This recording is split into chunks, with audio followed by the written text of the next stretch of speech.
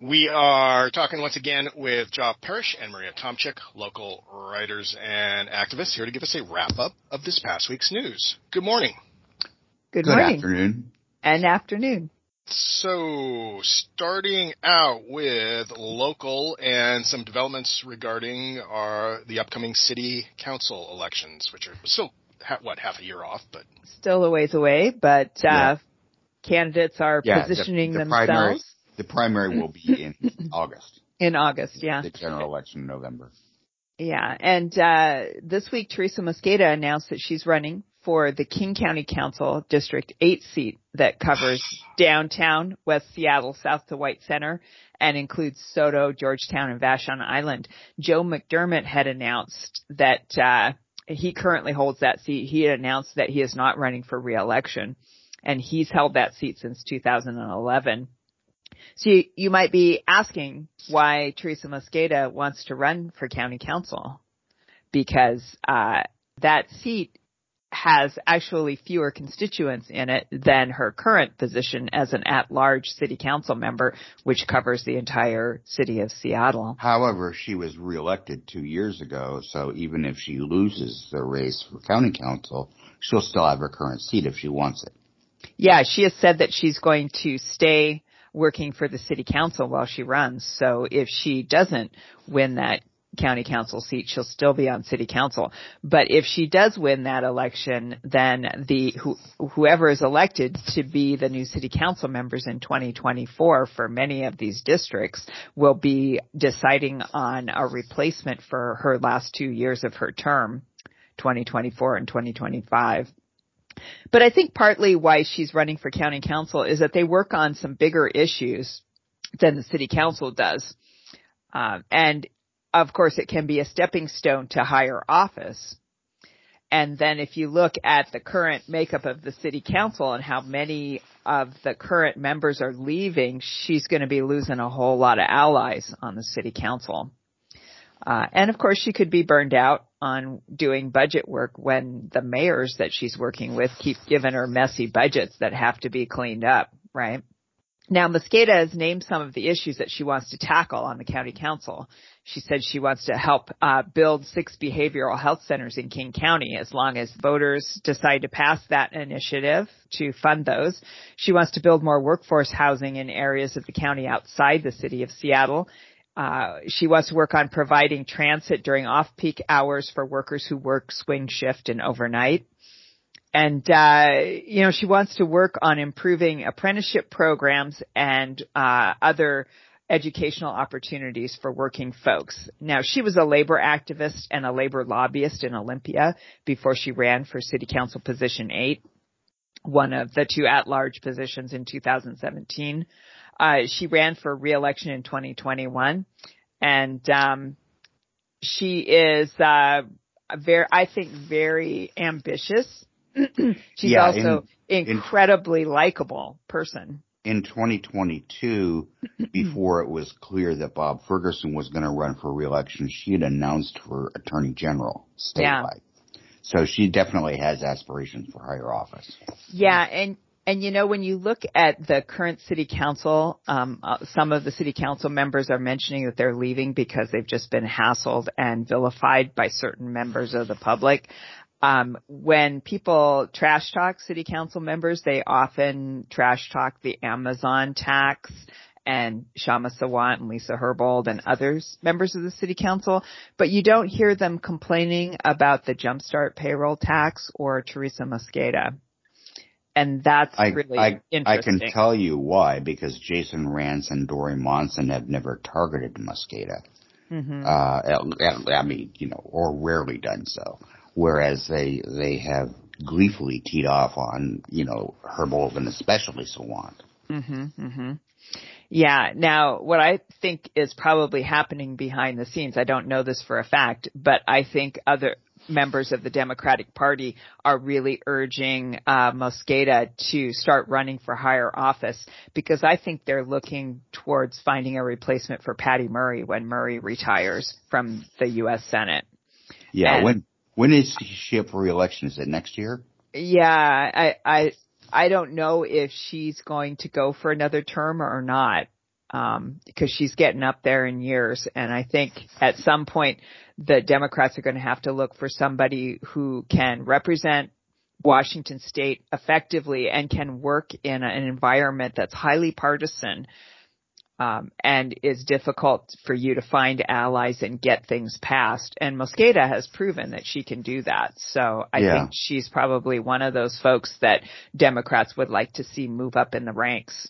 Yeah, and the question of when Murray retires, I mean, good Lord, how many octogenarians are there in the U.S. Senate? I mean, it's an old folks' home, basically. So Murray might run for a couple more terms and be right at home. But if she wants to effectively represent the state, she might decide it's time to retire. Yeah. And you bet that the Democrats are looking at a plan B for that. Cantwell is also not that young anymore. So that's true. So Mosqueda could be eyeing Cantwell's seat, or she could want to run for Ferguson's job if he decides that he's finished fairly soon. So, we'll see. Yeah, or if Ferguson decides to run for governor. I mean, there's all sorts of... That's a possibility too. Depending on what Inslee decides to do. Yeah, and Inslee is not shoe-in for governor in future races as well. He's not a young guy either, so. No. And he would be going for a fourth term, which is pretty much unprecedented. So another announcement this week, Tammy Morales announced that she'll run for re-election for District 2. She was originally elected in 2019 to her first term, and like Andrew Lewis in District 7, she's going to be running for a second term for City Council. District 2 covers southeast Seattle from the International District southeast to Beacon Hill and Rainier Valley. Now, she's been a strong advocate for her neighborhood, pushing the city to do a better job at providing affordable housing, safer streets, including more sidewalks, traffic signals, and protected bike lanes for Southeast Seattle, and more job opportunities, including training and apprenticeship programs. She's been big on centering jobs, housing, safe transportation, recreation, and educational opportunities within the same area in order to create what she calls, or what's often called, 15-minute neighborhoods, instead of forcing people to go downtown for everything. Part of that model is revitalizing neighborhood business districts and the small, often minority-owned businesses that comprise them in her district. So that's something she says she's going to focus on in a second term if voters reelect her. But I think a big part of that model also means making sure that people are safe in their neighborhoods, whether that means safely crossing a busy street, safely biking to and from work, taking your kids to school, or being safe from gun violence, or in the case of some of the neighborhoods she represents, being safe from police violence. So with this announcement, that leaves only Dan Strauss, the representative from District 6, to announce whether or not he's going to run for a second term. All indications are that he probably will, but you never know. District 6 is well known for neighborhood NIMBYs who go to neighborhood meetings and kick up a fuss and can be quite abusive towards their city council representatives. So we'll see if Dan Strauss decides to run for a second term. And then I want to just discuss some candidates this week who jumped into some of the races for the open seats on the city council. Of which there are now 4 and potentially 5. Yeah. In District 1, 2 new candidates announced that they're running.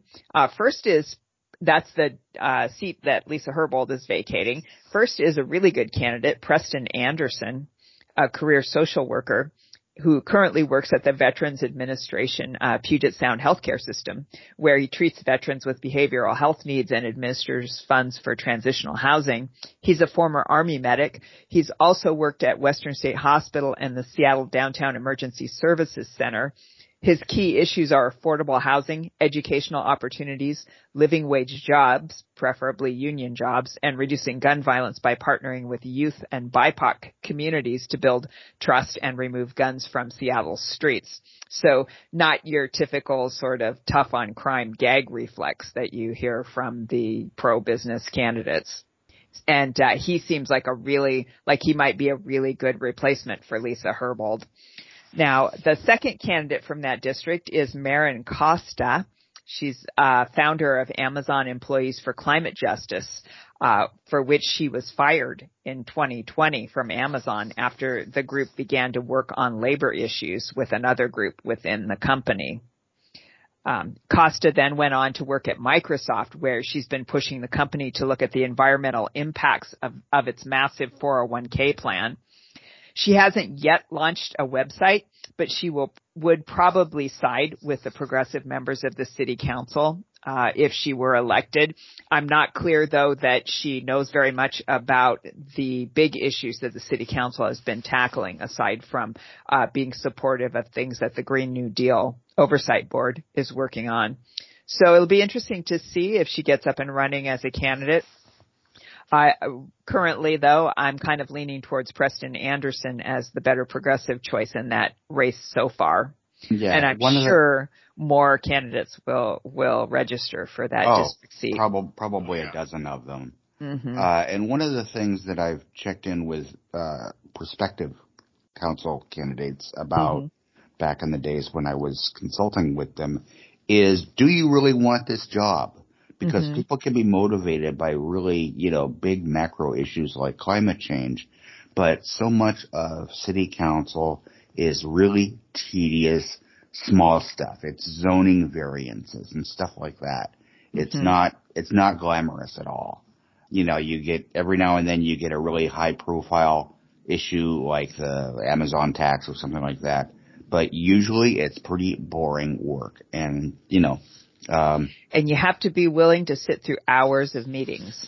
Yeah. And, back in the day, I think that's one of the things that made Nick Licata so effective is he came to city council from working as an insurance agent.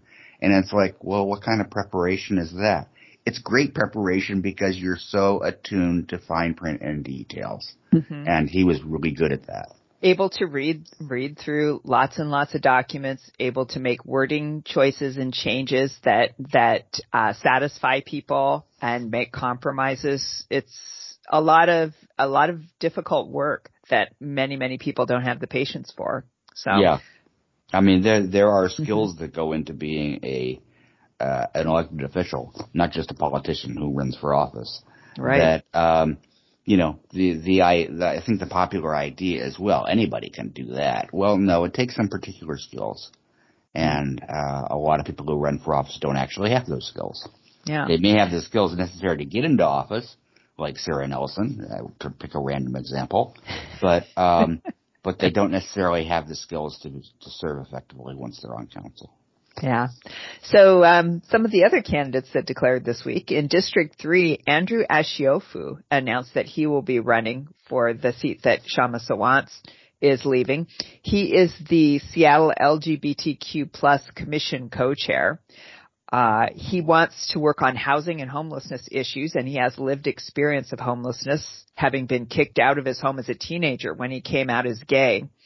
He supports I-135 to create social housing in Seattle, and he's a fan of the city of Amsterdam's 40-40-20 rule that requires new housing to contain 40% social housing, 40% affordable housing, and 20% market rate housing.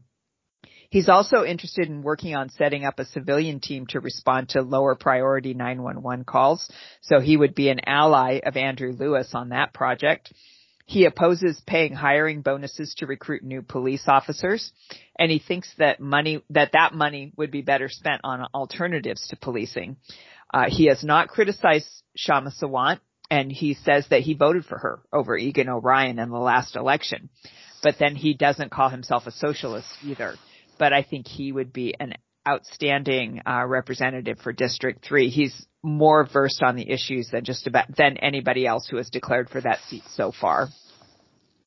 Now, in District 4, there are now 3 candidates. Matthew Mitnick, who I've talked about in the past, he's a member of the Seattle Human Rights Commission, a grad student at the UW, and a labor activist and member of the Democratic Socialists of America.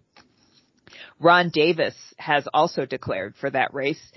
And District 4, again, is the position that Andrew Peterson is leaving in Northeast Seattle. Alex Peterson. Alex Peterson, sorry. Ron Davis has declared for District 4. He's an urbanist techie who's served on the boards of FutureWise, Seattle Subway, the Roosevelt Neighborhood Association, and he is now working for the University YMCA. He names affordable housing, homelessness, public safety, and climate as his main issues, with housing costs being his top priority. In 2021, he wrote an op-ed for Crosscut that proposed a couple of solutions to Seattle's homelessness crisis. One was rent vouchers for folks who don't have behavioral or addiction issues to immediately get them off the street and into apartments that they can afford. And the other was cash supports. In other words, a guaranteed basic income for people who cycle in and out of homelessness multiple times in a year because they just have no savings and they don't make enough money to afford rent, food, utilities, and transportation. Yeah, the city has had a voucher program in the past, but the trick behind it is that, once they give you 3 months worth of vouchers, you are considered permanently housed and they drop you from the program. And of course, which is why he's proposed the basic income.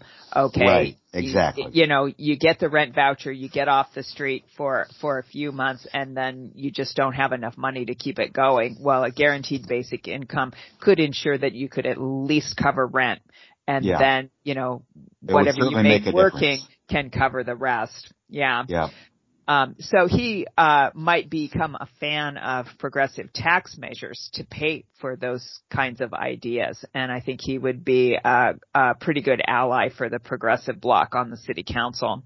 Also declaring a candidacy in District 4 was Kenneth Wilson, who is the same guy who ran against Teresa Mosqueda for the at-large city council position 8 in 2021. He's a business owner who ran on a law and order campaign and he lost big to Mosqueda. He took only about 16% of the vote in that race. So I'm not imagining that he will do much better in District 4, but we'll see. And then in District 5, Peter Cathene Wilson has declared that he'll run. He works with the nonprofit organization REACH to find housing for chronically homeless people. He hasn't set up a website yet. He hasn't been interviewed by hardly anyone, which I think is an indication that District 5 in the far north of Seattle is probably similar to District 2 in some ways. It doesn't get a whole lot of media attention, doesn't get a whole lot of attention from the movers and shakers in Seattle, and we'll just see how many other people declare in that race. So, starting to get exciting. Yeah, it's starting to heat up and get kind of exciting. And we will stay on it. We will. But prior to that, there is a vote coming up in just over a week. Just a couple of weeks, yeah. February 14th, Valentine's Day, is the vote on I-135 to create a new public development authority called the Seattle Social Housing Developer. And people should have already received their ballots as yesterday or today. Yes. To build public housing in Seattle that will serve a mix of income levels. Now, the ballot contains the description of the initiative and arguments for and against it, so you won't get a separate voter's pamphlet. It comes in with the ballot. I read the entire thing, the arguments for and against, as well as the initiative itself, which includes the charter for the Seattle Social Housing Public Development Authority. Now, I just wanted to address some of the arguments against the initiative. That arguments against say that it comes with no funding source, that it will compete with other affordable housing groups for resources, and that it will acquire existing unsubsidized low-income apartments and convert them to higher-income units. So it'll be a force for gentrification. Now, I wanted to address those three arguments. By law, an initiative can't be about two things. So, of course, it doesn't come with a tax or fee that would raise revenue to fund it. However, it has specific wording that says the city can use bonding capacity and that the new authority would be able to borrow money and use rents to fund operations, build housing, and acquire properties. So, yes, it does come with funding sources, just not a separate or new tax or fee increase.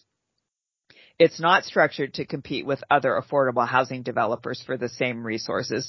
It's structured as a public development authority specifically so it can seek out funding that other affordable housing developers don't have access to. And finally, the charter contains wording that says the following, quote, if the public developer takes over a building, existing residential tenants will not be displaced. And then it goes on to say that the desired mix of income ranges will only be achieved as tenants naturally move on and turn over their units. So no one will be evicted in order to upgrade their apartments and rent them out to folks making more money at higher rental rates. Okay. And then I just want to say that as the proponents of the initiatives have said over and over, it's going to take a lot of different things to solve Seattle's affordable housing crisis. This is just one piece of that mix, and I think a very important one. So I think the progressive move here is to vote yes for I-135.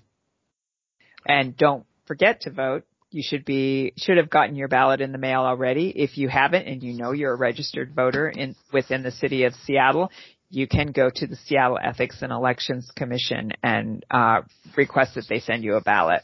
Yeah, and there's drop boxes all over the county. And if you return that ballot by mail or drop box before February 14th. Mm-hmm. Make sure you tear off the little strip that comes with your ballot, and you can track whether your ballot has been received or not. Yeah, and remember to sign the back of it. Yeah, sign the envelope when you mail it. All right. On to this week's legislative update. Yeah, there are a few bills that have passed their Chamber of Origin this week. There's one in particular I want to talk about. That's Substitute House Bill 1326 would allow municipal utility companies to waive the connection fees for affordable housing or transitional housing, permanent supportive housing, or emergency shelter projects built by nonprofits, public development authorities, housing authorities, and local agencies. This is just one of a number of proposed bills that would lower the barrier for building affordable housing and shelters in the state of Washington. And I think it's a good move that it has already passed the House and is on its way to the Senate, and it's still pretty early in the legislative session. Now, there are 4 bills that would protect abortion access in Washington state that have been recently introduced. I just want to talk about one in particular that I think is really important. It's Senate Bill 5599. It would allow youth shelters to house youth seeking protected medical services without informing their parents. And this would allow youth who are fleeing home to get an abortion or gender reassignment treatment to obtain safe shelter after they've fled or been kicked out of their home. This is particularly important for girls who've been raped by a family member or their or that family member's partner, and youth who are transitioning and are very vulnerable to abuse by older relatives. This bill would also appropriate $7.5 million for access to supportive care grants for organizations that provide these treatments to youth and young adults. I think that is a vital bill. So I would encourage people to contact the committee that is hearing Senate Bill 5599.